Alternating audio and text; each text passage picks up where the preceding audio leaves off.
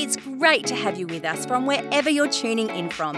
For more information about Elevate Church or to contact us, head to our website elevatechurch.me and take us wherever you go by downloading our Elevate Church AU app. We hope this message inspires and helps you to take your next steps in your journey. Well, good morning, Elevate Church. Great time of worship. Thank you, team. Really. Isn't it amazing? Now, God is everywhere, but there are times He manifests His presence. It becomes very intense and tangible. Love it. What a great series. I think it's great. Sort of coming to the end of the year, I've been looking at anxiety and all sorts of issues. We've been looking at brokenness and pain, and we've looked, throughout the year there's been a real diversity, like a smorgasbord. And we're coming to the end of the year. We're getting to the end of the year. Let's just finish gentle and nice and palatable. But let's allow the Holy Spirit to shake us and rattle us. And this whole thing of, changing the world in us in 52 days. And specifically today, it's discover the leader in you. If I was in my 20s sitting here, this would be the time I would nod off. Because my understanding at that time is, I'm not a leader, so this isn't relevant for me. I was never a school captain. I was never in charge of the footy team. I never really organised anything. I was more just, I enjoyed following. I had no aspiration of leading anything. And so even when I became involved in the local church, I would still say, but I wasn't a leader. I was just more of a servant, a doer. So it depends how you look at leadership. If you have a view, well, to be a leader is to be a CEO. You've got to have a A-type personality. You've got to be driven. You've got to do this and be this and this type of personality. Well, that's one style or one aspect of leadership. The fact is, and I never realised this in my 20s, is we have the Holy Spirit in us. He's a leader. So we've got a leader in us.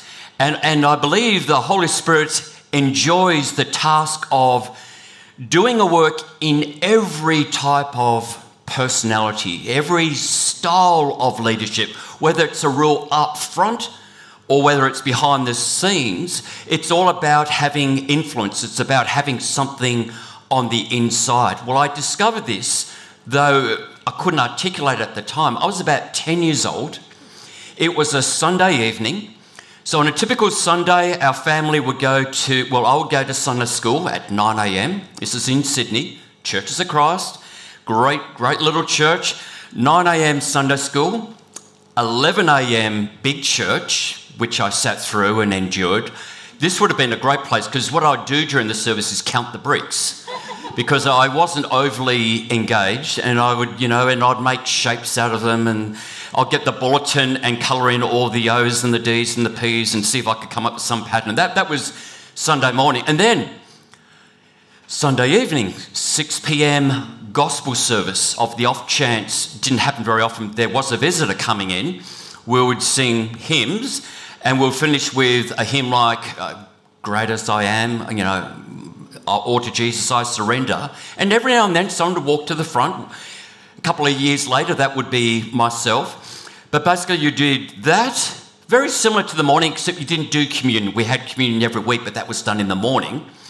And by the way, to go to church in that era, it was all about, if the Queen went to church, you would wear your best. So everyone is decked out. Men are in pants and shirts with a tie, hair slicked back, women hats and, dresses. And if you're wondering what I was wearing, I'd start here, black shiny shoes, walking socks, blue and white checkered shirts, a white short sleeve shirt and a little blue bow tie. Wow. And that was church. But on this occasion, we had the young adults come to our place after church. And they were basically a group of hippies. You see, during the 60s, there was this thing called the hippie movement, and men started wearing long hair and beards, and women stopped shaving, whatever, and they stopped showering, and they listened to Bob Dylan and Johnny Mitchell and Cat Stevens, and it was just all about peace and, protesting about war. But there was a movement within the movement called the Jesus People movement, again starting in America, came into Australia. And so here is a group of people in their 20s or so, wearing jeans, long hair, just looked very different than everyone else. And they came to our place on this particular Sunday night. I had to go to bed at 8:30, of course, but my room was next to the living room, so I could hear them. There was a guy playing guitar, and they were singing some of the very early folky Christian songs. We are one in the Spirit, we are one in the... And I'm just going, I've never heard this before, apart from the transistor radio. And then they will be drinking instant coffee because that's all there was, and they would pray for each other. And they would be there for an hour and a half, and I'm looking through the keyhole because I had, from my bedroom, even though I could hear the music, there was a little keyhole, and I was looking through, watching them. And not at the time I felt called, but something was birthed in me. A picture of the church. What if this wasn't after church fellowship? What if this was church? People wearing jeans, guitars instead of organs, choruses instead of hymns. And I love, to this day, I love hymns. But as a child, and for these young people, we felt disconnected. Loved the message about Jesus, but the style and the fashion and the whole thing, I just didn't relate to that. That was the beginning of not just birthing a vision, but where I began over the next 20 years to discover the leader in me. Though a timid introvert, though did too well at school, never went to university, never went to any leadership academy, I never went to Harvard, didn't read leadership books, because what's the point? I'm not a leader. And I would say I was emerging as a reluctant leader. It was 1994. Been to Bible college, been a youth pastor for a few years. And here we are starting a church, my wife and I, the church was called Beachway. We're meeting in a pub at Scarborough. We've got tables and chairs, so it was decked out like a cafe. The guy that set up the overhead projector and the screen was the barman, who wasn't very impressive. He had to actually do some work before the happy hour at the pub. And I started, like Andrew, but Andrew did a lot better job than I did. I started leading worship, wearing jeans, singing folky worship songs in a pub. Everyone's just really casual, some people wearing boardies, and over time, the barman got saved, heroin addict, got baptised. My first funeral was for the barman after he got saved. We started having druggies come in, homeless people with all sorts of mental health. And then it was sort of dawned on me, whoa, it all began at the age of 10. Just getting a glimpse of not the perfect church, not the best church, but just a different way of doing church. And God sovereignly, on this occasion, chose a very reluctant leader who in many ways didn't have a clue, who in time developed all sorts of issues with anxiety and all sorts of insecurities, but God said, I'm going to choose you to build a church that's a little bit different, and it's going to attract a different group of people, the people who are very broken, the people that wouldn't think they could go into a normal church. This wasn't normal in the eyes of many unchurched people. And see, this story of Nehemiah is so relatable for myself and maybe for many of you, because he doesn't come across as this A-type alpha male, been to the academy and just a natural-born leader. What we read about Nehemiah, he, like so many Jews, are living in exile in Babylon, which is modern-day Iran, some 1,600 kilometres from home, long way from home. And they've been in this exile for, 70 years or so. And over time, the world power has changed from, Nebuchadnezzar and the Babylonians to now Artaxerxes, the Persians. And I could imagine for Artaxerxes, 70 years is a long time. These people are having babies, and so these people are a pain. They're not a military threat. Might as well send them back in different groups. But at this time, Nehemiah is still serving. You could say he's a government worker. He's a cupbearer, which simply means that before the king has his glass of Cab Sav or Merlot, whatever it is, Nehemiah said, I'll drink it first, just in case. Not it's off, but someone's put poison in to assassinate you. So he'll drink it. Ooh, that's good. Margaret River, I reckon. And, yep, pretty good. No, I'm okay. You're okay. There you go. Your Highness, your wine. He was a butler. He was a servant. But then things began to change. And I want to take you on a bit of a journey of what leadership, becoming this awakening of, I am a leader, but not just a leader. I'm a leader that has a particular burden. I'm a leader in a community of leaders with a leadership team and a pastor, but we're all leaders. I am looking at leaders. We also follow, but we are all influencers because we have the Holy Spirit in us, because we have signed up to be followers of Jesus, and there's a sense of urgency of, hey, we want to see the kingdom of God come. We want to see some things happen on this earth. We're wanting what God is doing in heaven, we want to see it on earth. And he's going to use people like you and me, those who are natural-born leaders, those who have always been in leadership, and those like myself and Nehemiah, and maybe some others here who are, here I am, Lord, send him. It's like, here I am, Lord, I guess you can send me. So this is what the journey could look like. For me, it began as simply a picture, what church could look like. A sense of, as I got older, I think we could do better. The church I was part of, the denomination I'm part of, I'm committed to it, but I wouldn't bring my friends. And there was this sense of, I just think we could do better. There was a burden for the local church. So I want to ask you a question. What breaks your heart?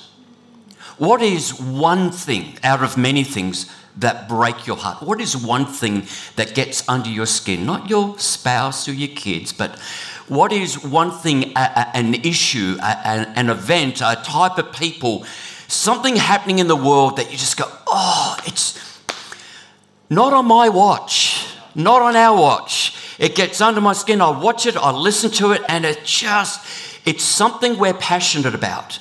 Doesn't matter what type of leader, we are all filled with the Spirit of Christ. There's something, at some point, we've watched the news, we've read a book, we've talked to a person, we've travelled, we've seen something, and we just went, I can't let that go. What could it be for you? Is it issues to do with poverty, people with disabilities, people in aged care, people with Alzheimer's, dementia? Is it people with, these rare diseases, different types of cancers? Is it domestic violence? Is it mental health? Is it the well-being of people? There's dozens and dozens of things that for some of us, it just gets our attention. For some of you, and I want to address it might only be one or two people, you think about money.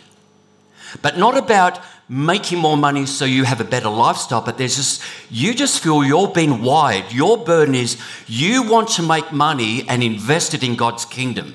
And you're looking for other leaders who have got a burden where you can say, hey, can I invest this money into this project, into this cause? And so I want to say to you, if your thing is money and making money for the kingdom of God, it is a very noble and a very spiritual passion. It's just as spiritual saying, I've got a real heart for foster kids. I've got a real heart for people who've gone through this situation or that situation.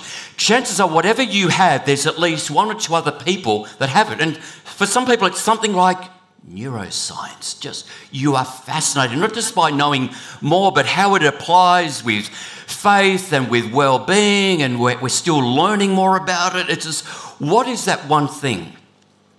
Sometimes it's not just, something like poverty. It's a burden, it's a feeling, it's an emotion, it's raw. It's like, and when Nehemiah, he was just faithfully serving the king, and then one day he heard, hey, we've got a report. The temple's back up and running. Not quite as good as it was before, but it's okay.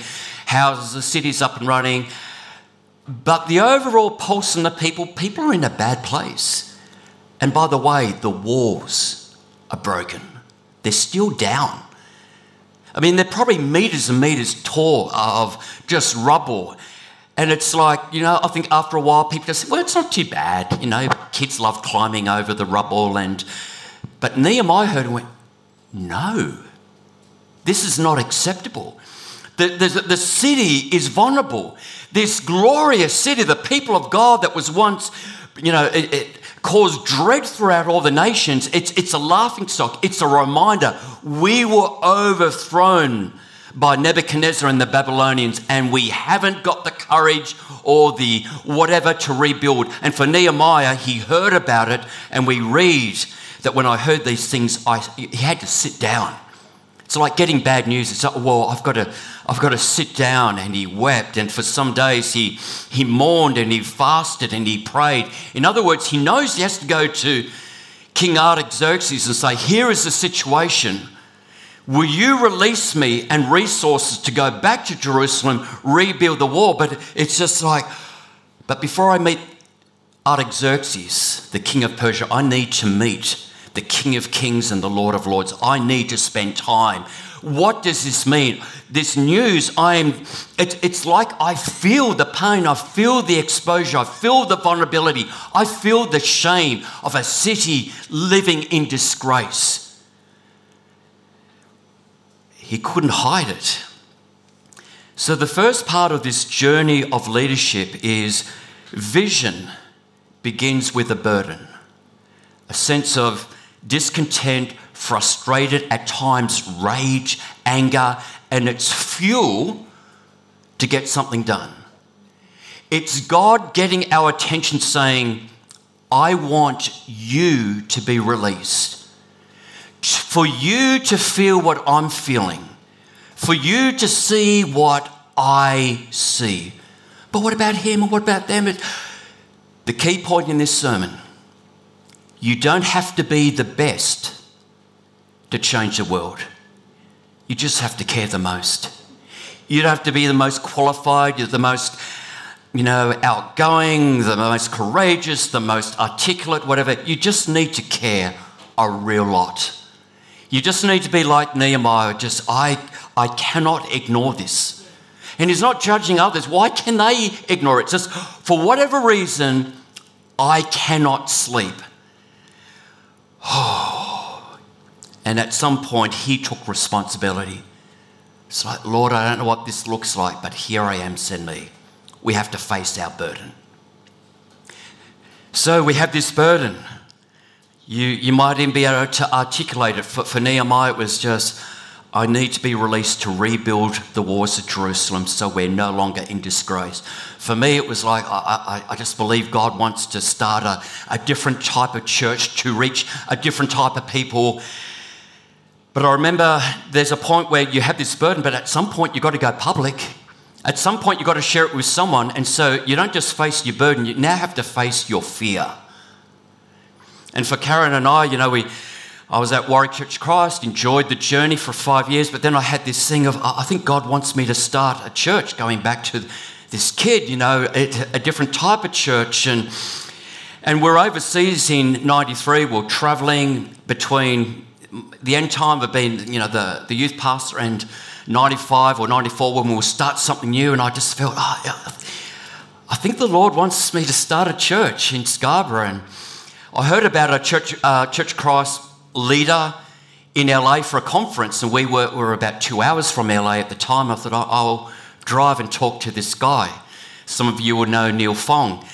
And I remember going to see Neil and said, "Hi Neil, how you going?" And we're just talking about our travel and his family and whatever. We used to catch up, and we did some things together like Youth Vision in Churches of Christ or whatever. And I just thought he'll be a great guy, because I know he wouldn't muck around. He's a straight shooter, but gracious.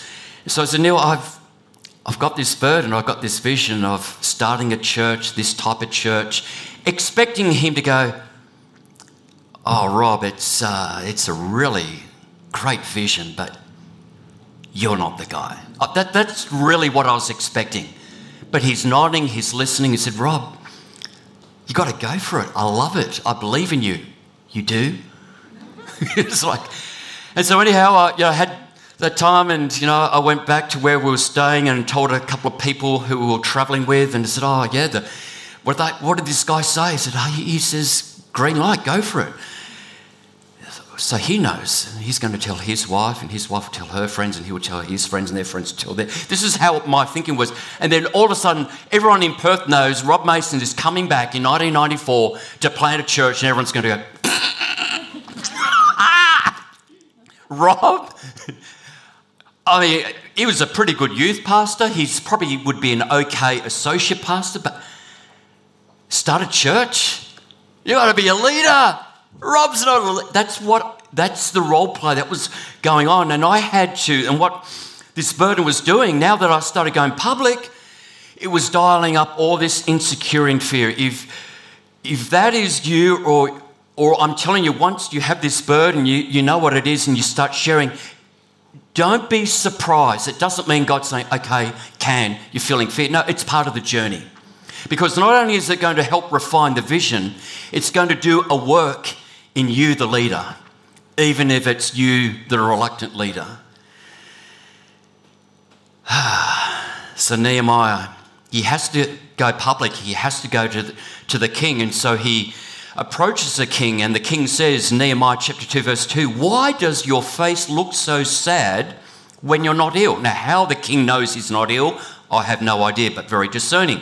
"This can be nothing but sadness in the heart." Well, that's a pretty good response. What we don't appreciate is in that time, a king, if you walked into the king's presence with a sad face, you could say, "You're out, you're in prison, off with his head. I do not want my servant to come into my presence with all the issues I'm dealing with, governing this nation. I need someone who's upbeat, who's good, who's kind, who's friendly, who's got a joke, whatever it is." How dare you?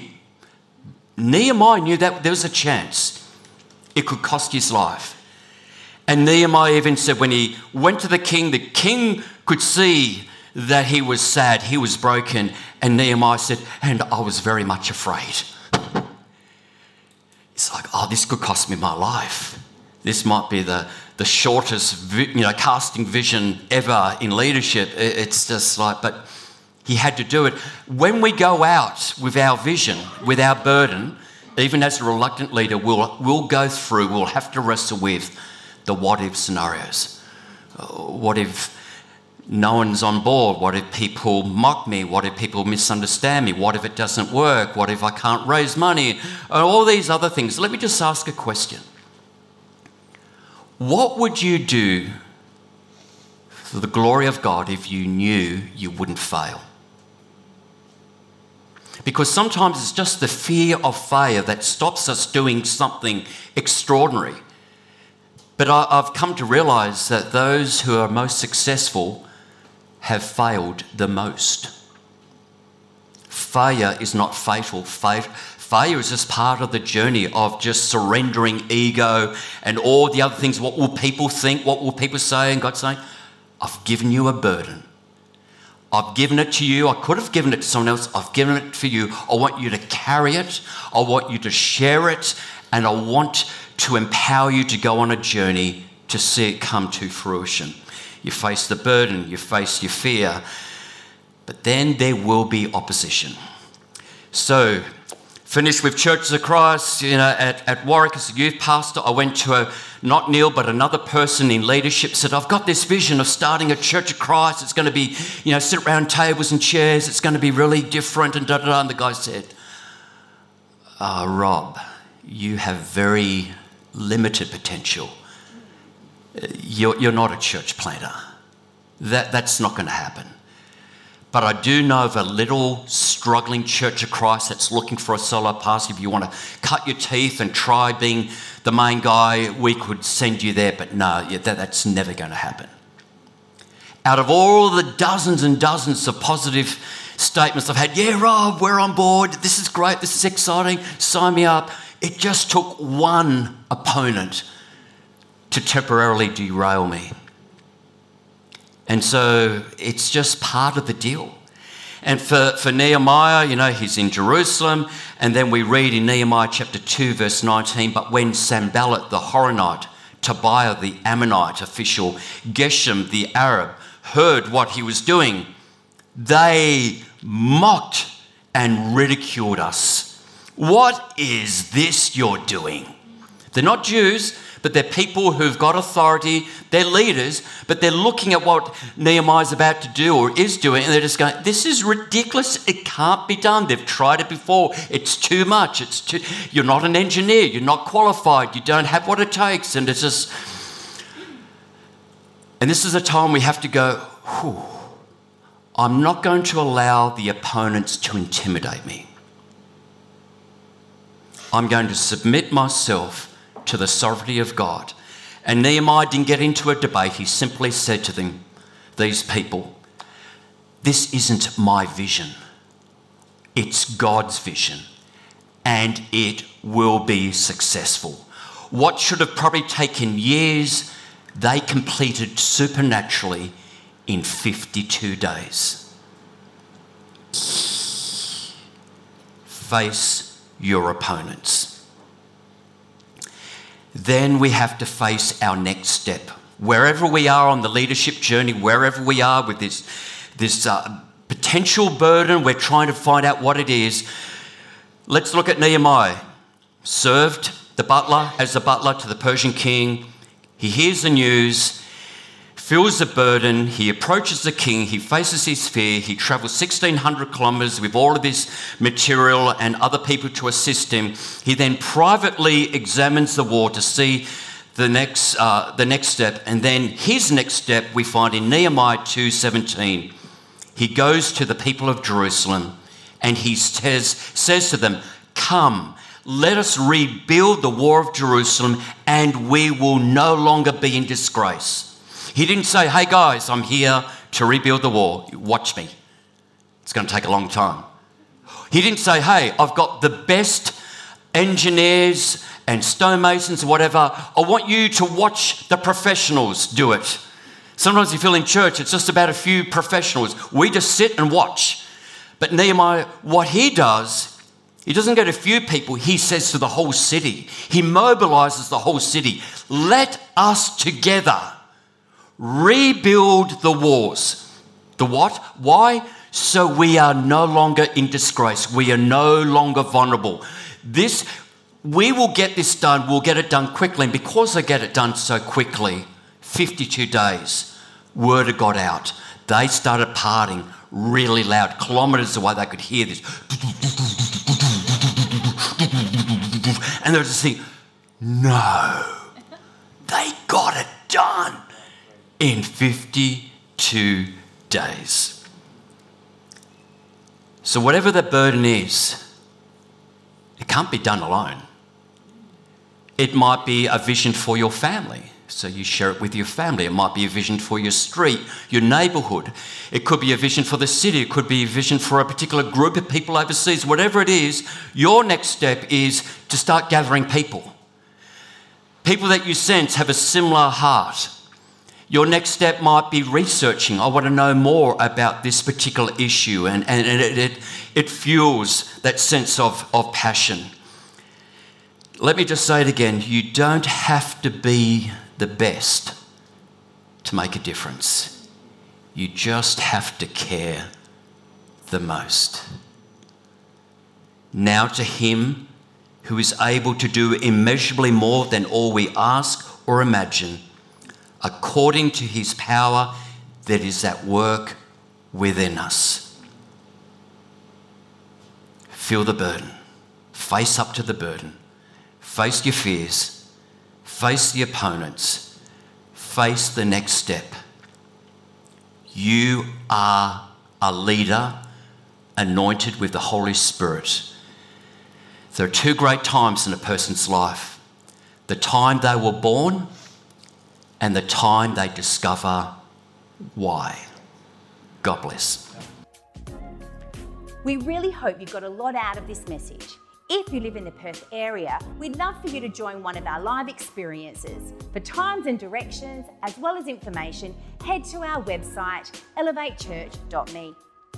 For those of you beyond the Perth area, we'd love for you to connect with our online experience, which premieres every Sunday via YouTube and Facebook Live, and on demand immediately after. And to partner with us to reach more people by giving financially, head to our website, elevatechurch.me, and also download our Elevate Church AU app.